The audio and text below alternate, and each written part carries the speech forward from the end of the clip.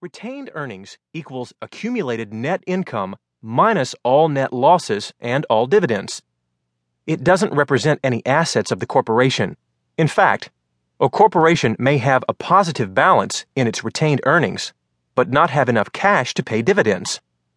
Recall that one way a corporation can distribute earnings to its stockholders is to issue cash dividends. Another way is to issue stock. A stock dividend is the distribution of a company's own stock to its stockholders. A corporation might declare a stock dividend for two reasons. One is to continue to pay dividends to its stockholders, but conserve cash.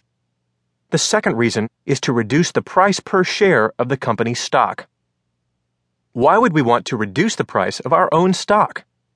The answer is to maintain a price low enough to continue attracting stockholders to invest in the company.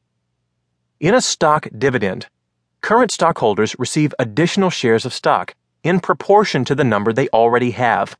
For example, if you own 200 shares of stock and the corporation issues a 10% stock dividend, you receive an additional 20 shares of stock, 10% of 200, and you now own 220 shares.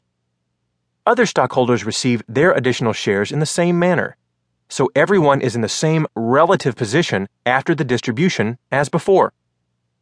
Another way a corporation can distribute earnings to its stockholders is through a stock split.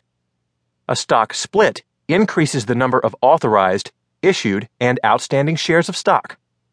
It also decreases the par value per share of the stock.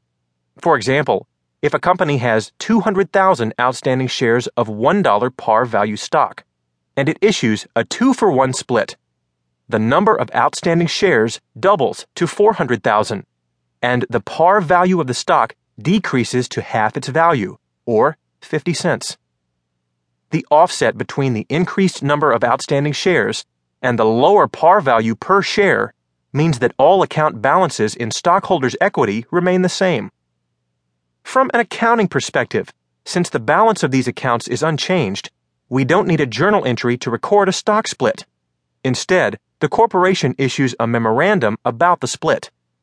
A corporation may decide to buy back or hold some of its outstanding shares of stock. These repurchased shares are called treasury stock. Treasury stock transactions are common. They can help a company increase its net assets by buying its shares at a low price and selling them later for a higher price. Or perhaps, management wants to support the price of the stock or avoid a takeover by an outside party. Here's what you need to remember about treasury stock. First, it has a debit balance, unlike other stock accounts. This makes treasury stock a contra equity account. Next, we record treasury stock at cost, with no reference to par value. We report treasury stock beneath retained earnings on the balance sheet and subtract it to get total stockholders' equity. Finally, treasury stock decreases the number of outstanding shares of a corporation's stock. We want to know the number of outstanding shares because only outstanding shares have voting rights and receive cash dividends. Treasury stock doesn't have any voting rights and doesn't receive any cash dividends. Companies buy treasury stock with the thought of reselling it. The resale price can be at, above, or below cost. If treasury stock sells at cost, simply debit cash